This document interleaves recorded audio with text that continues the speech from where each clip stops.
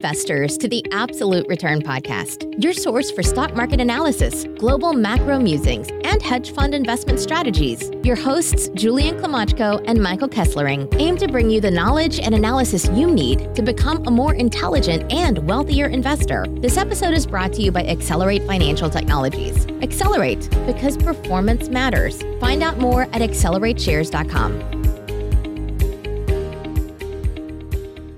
Welcome, investors and podcast listeners, to episode 39 of the Absolute Return Podcast. I'm your host, Julian Klimachko. And I'm Mike Kesslering. Today is a chilly Monday, November 11th, 2019. Have a number of important market events to chat about on this week's podcast. Off the top, we're going to chat about CPPIB, that's the Canada Pension Plan. They acquired one of Canada's biggest wind power producers for $2.6 billion. What's the strategic rationale behind this? Another private equity or pension fund infrastructure deal. We're going to talk about Walgreens. They're considering going private in the largest leverage buyout of all time. What are the chances of it happening? In IPO land, GFL Environmentals, which was supposed to be Canada's biggest IPO in a very long time, it actually flopped. Why did they end up pulling the deal? Also, in international IPO news, Saudi Aramco, they launched their much anticipated IPO that could value the company at up to $2 trillion, which would be the largest company in the world.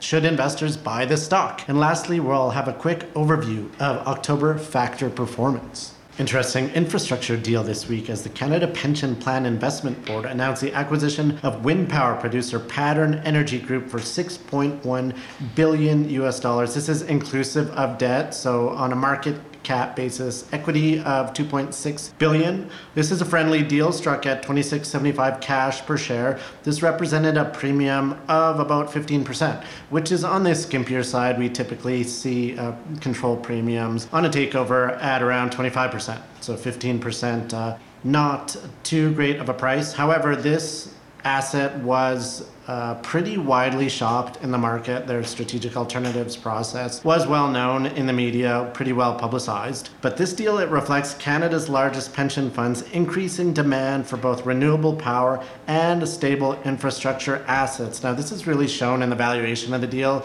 CPP paying 14.4 times next year's EBITDA, which is a fairly steep price, but that just shows how much in demand these type of assets are, these stable cash flowing infrastructure assets in the eyes of institutional investors such as pension funds like CPP. Now, what Pattern Energy Group does, they're an independent power producer with a portfolio of 28 renewable energy projects. They have an operating capacity of about 4.4 gigawatts in the US, Canada, and Japan.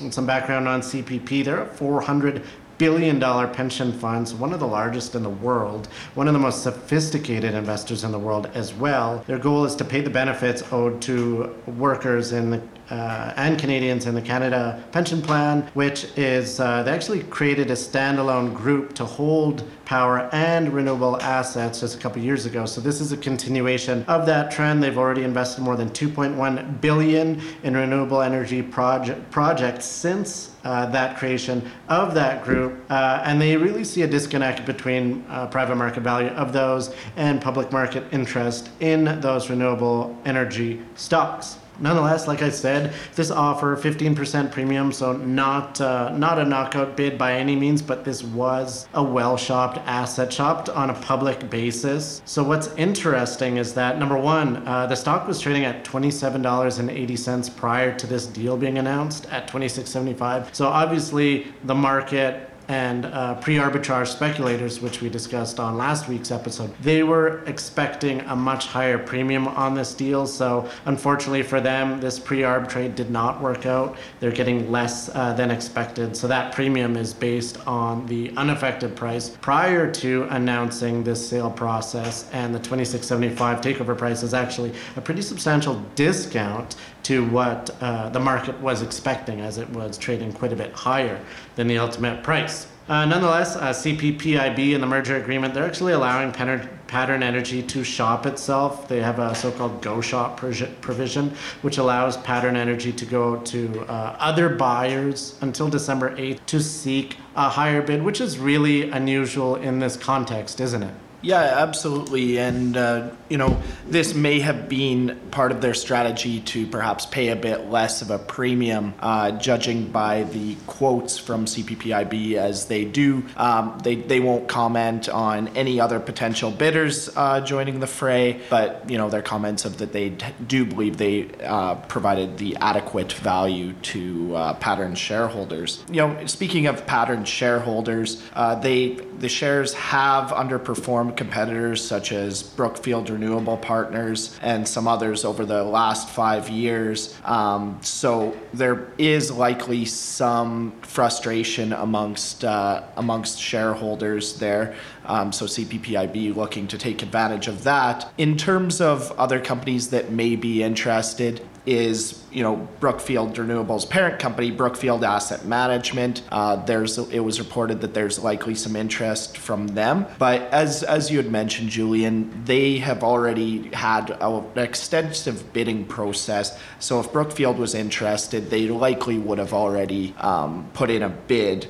But one thing that you mentioned with regards to the pre-arbs is, that they didn't do very well on this. They, depending on when they did invest, they might have lost some money on this pre-arb speculation. So it really does just highlight some of the riskiness that when we did discuss pre-arbitrage and those situations, we did mention the risk, and this is a classic example of the risk, is there's always an amount of deal speculation, but sometimes it really doesn't pay off to get involved in those situations. And one other aspect, just in terms of the strategic rationale from CPPIB moving forward, taking them private, is as a private company, it is believed that they may be able to increase their leverage profile.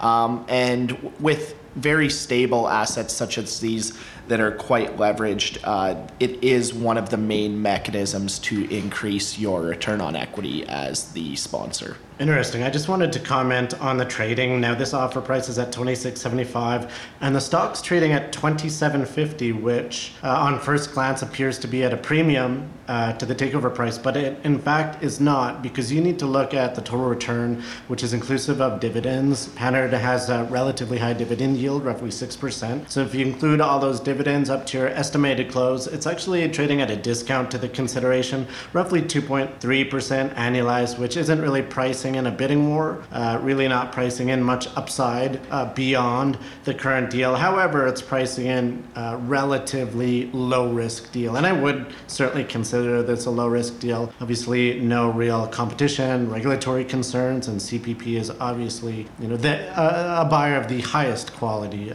Doesn't really get more high quality than the $400 billion pension fund behemoth in their wheelhouse of acquiring infrastructure assets. So for risk arbs, fairly safe deal, 2.3% annualized return that you can really bank on as a merger arbitrage. Fascinating story in the leveraged buyout space, with Dow Jones Industrial Average constituent Walgreens Boots Alliance has been in discussions to go private in what could be the largest leveraged buyout in history. Some background on the company. Walgreens Boots is the largest retail pharmacy in the US and Europe, with nearly 20,000 stores in 11 countries. It operates Walgreens and Duane Reade stores in the US and Boots outlets in Europe and Asia. 3/4 of its revenue comes from their US pharmacy business. Now, this pharmacy behemoth, they're one of the largest out there. They've been in discussions with several private equity firms, and this was reported in the media last week, for an LBO valued well over $70 billion, which is just massive in size. To give you some context with respect to the size of the bid, this would be by far the largest LBO in history.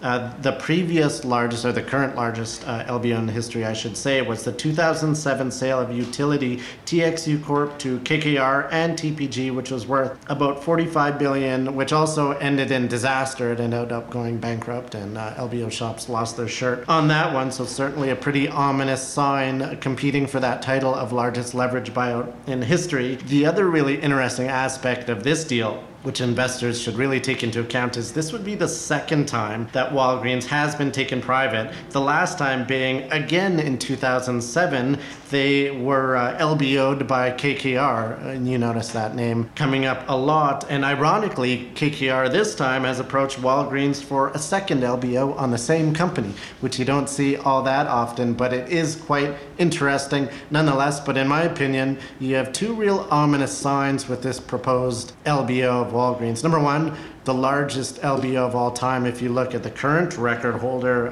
TXU in 2007, number one, not only was that a massive disaster in that it ended up in tears for the private equity firms backing the deal, but also it marked the previous cycle peak for the last business cycle right before the world spiraled into the Great Recession, 2008, 2009. The other aspect investors should take into account is back when Walgreens did their first LBO, that was also in 2007, also peak of the cycle. So you take that analogy and look at it this time, you got to wonder, is that marking the peak of the current business cycle? What are your thoughts on it? Yeah, it certainly is an interesting aspect. And one aspect that I did want to point out was the initial merger, as you had mentioned, between Alliance Boots and Walgreens back in 2007. Now, this was kind of a exit for KKR at the time where Walgreens acquired them, and this was obviously viewed as very favorable for KKR, as instead they had kind of had a couple options to exit their position.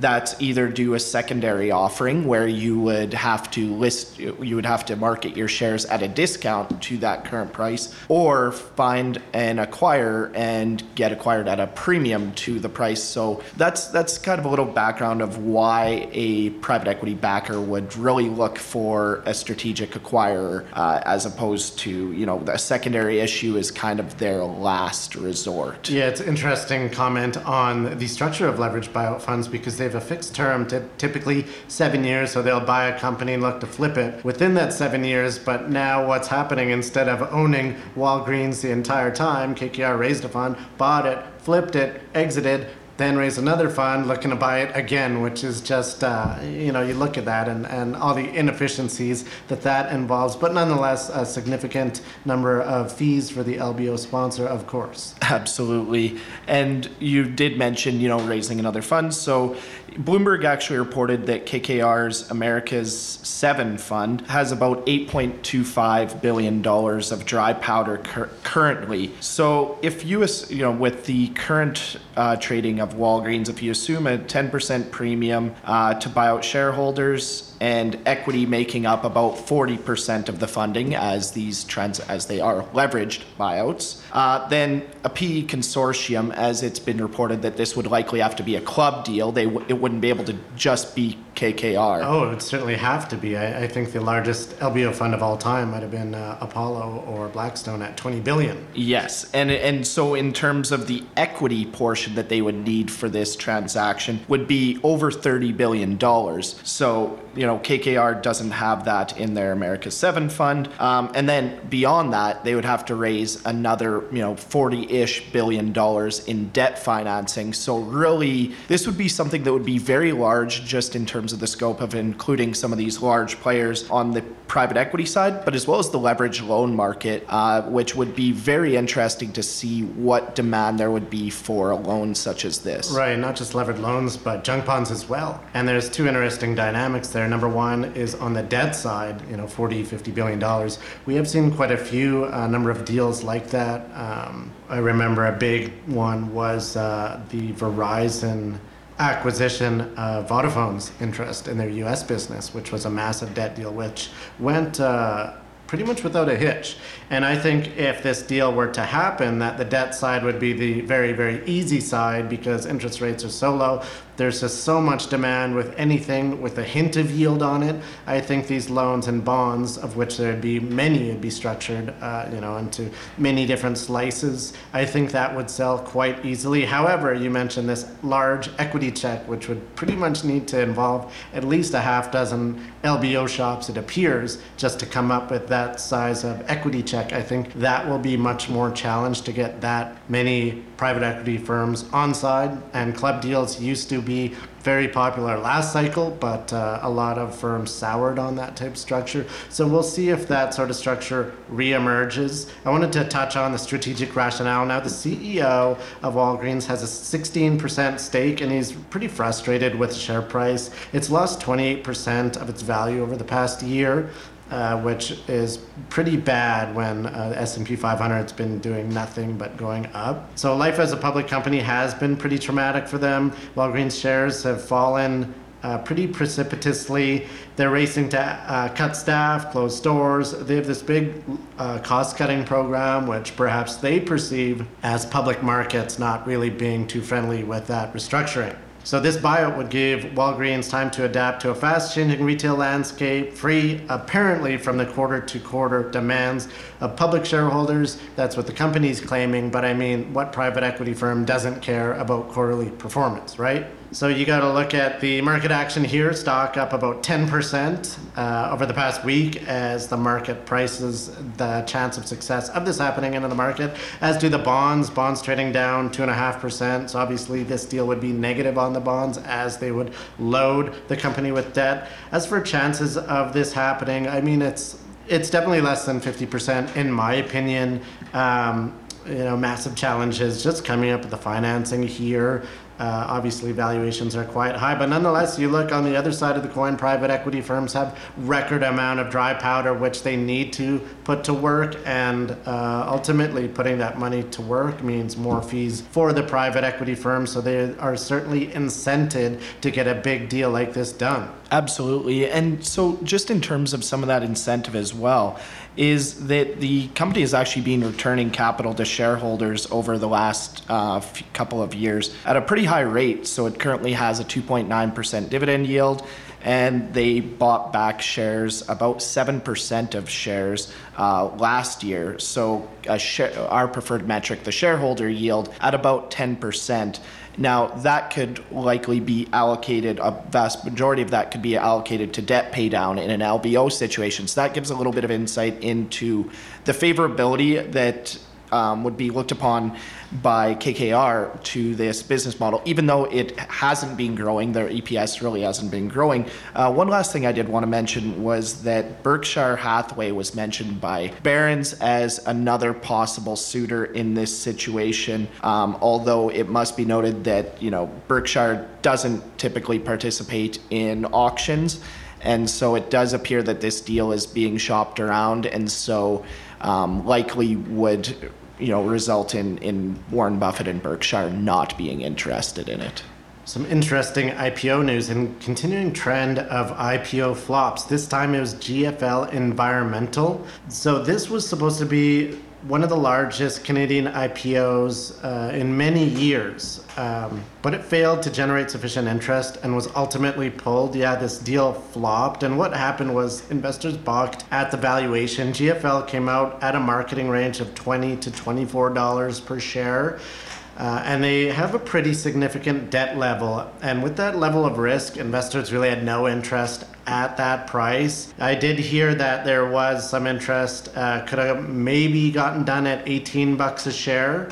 But ultimately, the sponsors and the company chose to withdraw the deal and maybe come back to the market at a later date instead of taking that lower valuation that what they wanted. Now, what GFL does, they're an Ontario-based waste hauler, and they have, as I said, a massive amount of debt. They're pursuing this consolidation strategy, this roll-up strategy, and from that, they have accumulated $6.5 billion of debt. Not just that, but they have yet to be profitable. Over the past 3 fiscal years, they've lost a cumulative $737 million. The first 6 months of 2019, they lost $161 million. So unprofitable, highly leveraged company. Where have we seen this before? And one example of an IPO flop was Endeavor, the owner of the UFC. That was a leveraged buyout. Investors balked at that deal based on debt concerns and valuation. So that deal ended up getting pulled. Another one, which we've discussed ad nauseum, was WeWork, not necessarily on the debt side, but it was a valuation issue in addition to corporate governance. Nonetheless, this GFL deal was expected to raise as much as $2.4 billion. That's in US dollars. So if we compare that to other landmark deals in Canadian history, there's only a few comparable. Ottawa's sale of Canadian National Railway in 1995, that netted $2.2 billion. Manulife Financial's first public offering in 1999, which raised $2.5 billion. So this really ranks up there with some of the largest IPOs in Canadian history. And then you look, this was supposed to be an exit for the private equity backers, which include BC Partners and Ontario Teachers Pension Plan. But it just shows you the strength of the private markets. There's just so much capital there that companies don't need to rush to go public anymore, because they now have the luxury of deferring an IPO, hit up their sponsors for more private equity, and just stay on the private side and not worry about it. Try to hit the market when there's better market conditions. But I mean, can market conditions get any better than as they are right now? Absolutely. And I mean, as you'd mentioned, an IPO or an acquisition is just one of the exit strategy, or a couple of the exit strategies used by private equity.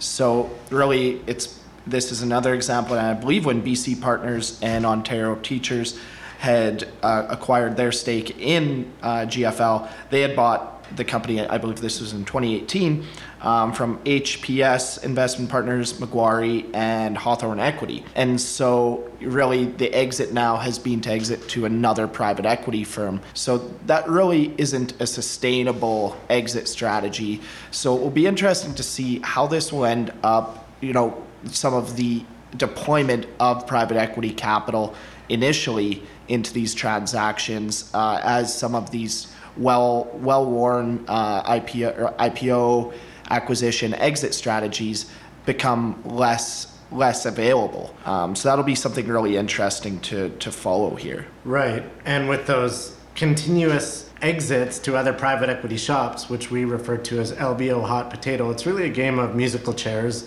You can only really play that song and dance a limited number of times, because you can only leverage buyout a company so many times. And the other potential exit strategy is always to a strategic acquirer. But on GFL, I'm not sure if there'd be any strategic appetite on a highly leveraged company like this one. So I think public markets is probably ultimately their best source of exit. Ultimately, the sellers here, it appears that they're kind of getting a bit greedy. Nonetheless, have a quote from the CEO, Patrick Davigi here. He stated that the existing shareholders have determined that at US $18 per share, we don't believe that represents fair value for the company, so the shareholders have decided to inject more equity into the business to fund the future growth of the company and revisit the public markets at a later date. So there you have it, GFL pulling their IPO for now, perhaps revisiting it at a later date, but it'll to be seen if market conditions are any more favorable at that point. In an IPO that looks like it's about to go ahead, Saudi Arabia, their state-owned oil company, Saudi Aramco, they officially moved forward with their plans for an IPO. They filed their prospectus just a couple days ago on Saturday, 600 pagers, so a lot of information in there. Now, this IPO is expected to be the largest of all time of the whole world. Not just US, which has been home to some massive IPOs. I believe Alibaba might have been the largest at 20 billion. However, this one could be significantly more than that. They're estimating between 15 to 30 billion. Now, this would represent only 1 to 2% of the company, making it very, very unique, because this will be a very small portion of the company that they're seeking to IPO. Initially, the Crown Prince Mohammed bin Salman, aka MBS, he touted a valuation of $2 trillion for Saudi Aramco. Now you're hearing market analysts saying that it's just too high of a valuation, looking to be perhaps 1.2 to 1.5 trillion dollars. And where this valuation is coming from is based on dividend yield. So Aramco said it would pay out 75 billion in dividends next year. So at the valuation of 1.5 trillion, the company would be yielding a 5% dividend yield, which is comparable to Royal Dutch Shell at 6% and Chevron at around 4%. What are your thoughts on the valuation process behind this one? Yeah, it really seems like they are pushing the valuation based on the dividend yield. So, very similar to just a preferred share offering or subordinated debt rather than equity. But as well as other valuation methods. Now, when the underlying assets of Aramco were nationalized in the 1970s, the owners, which are now Exxon and Chevron, were compensated at book value. Forced sellers. Yes, they were very much forced sellers. So, you're never going to get a fair price in that sort of situation. But if the market were to value Aramco on this basis, it would actually be only valued at about 380 billion. But, when looking at an energy company, book value really isn't the proper metric to be valuing them at, as it is a cash flow generating company, so it makes more sense to be valuing it on a cash flow multiple. But I did think that was very interesting, just in terms of the different valuation tools used between then and now. But looking at the offering, and this is, I believe the first time this was announced was in 2016, right, when yeah. MBS had originally brought up, floating some of the company. Right, over 3 years ago. Yes, and there's been plenty of different, detours from this, as, now it looks like it will only be a listing in Riyadh, no longer looking at a co-listing in London or New York or anything like that at this current iteration of the plan.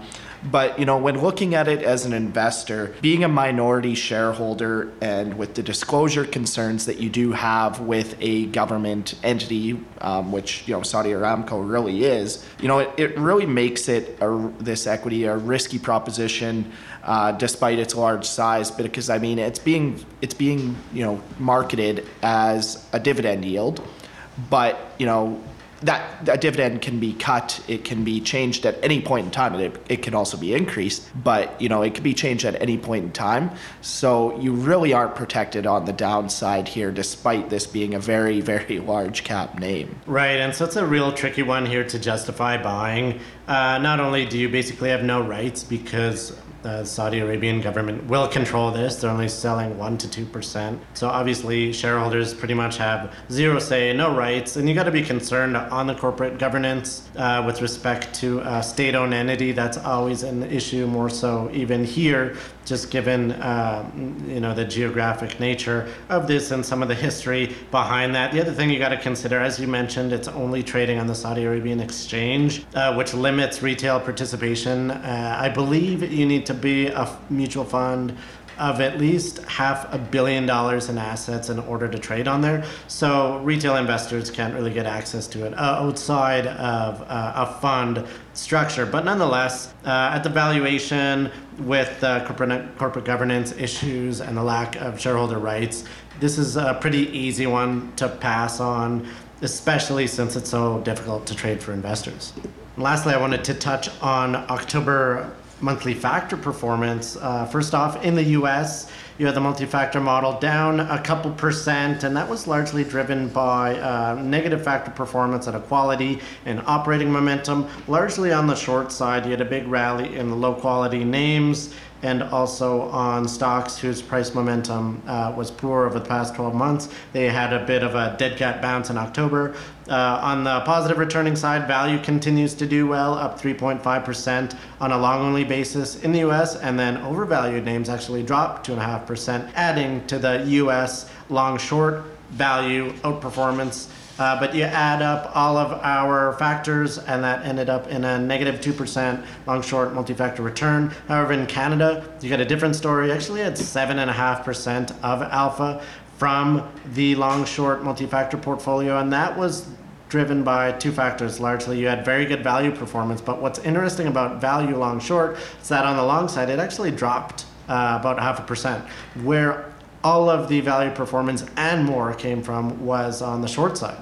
So stocks with negative EBITDA, stocks with negative free cash flow, that's how we view kind of the worst value stocks. It actually dropped 12%, giving a lot of positive performance to the short side of that trade. The other thing on the trend side, so your long trend portfolio up over 5%, your short trend portfolio down over 4%. So you had positive performance there. You combine those two factors along with the other ones, results in net alpha for 7.5% for the multi-factor long-short portfolio. So in summary, good performance out of Canada, poor performance out of the US, but value continues to outperform. And what this really highlights is something that we've mentioned before, the differences between factor investing and smart beta, is it really highlights the importance when you're trying to extract alpha out of these factors that we've identified, is investing on the short side as well to capture that full factor premium. Not just that, but it provides the benefit of diversification, so you can capitalize on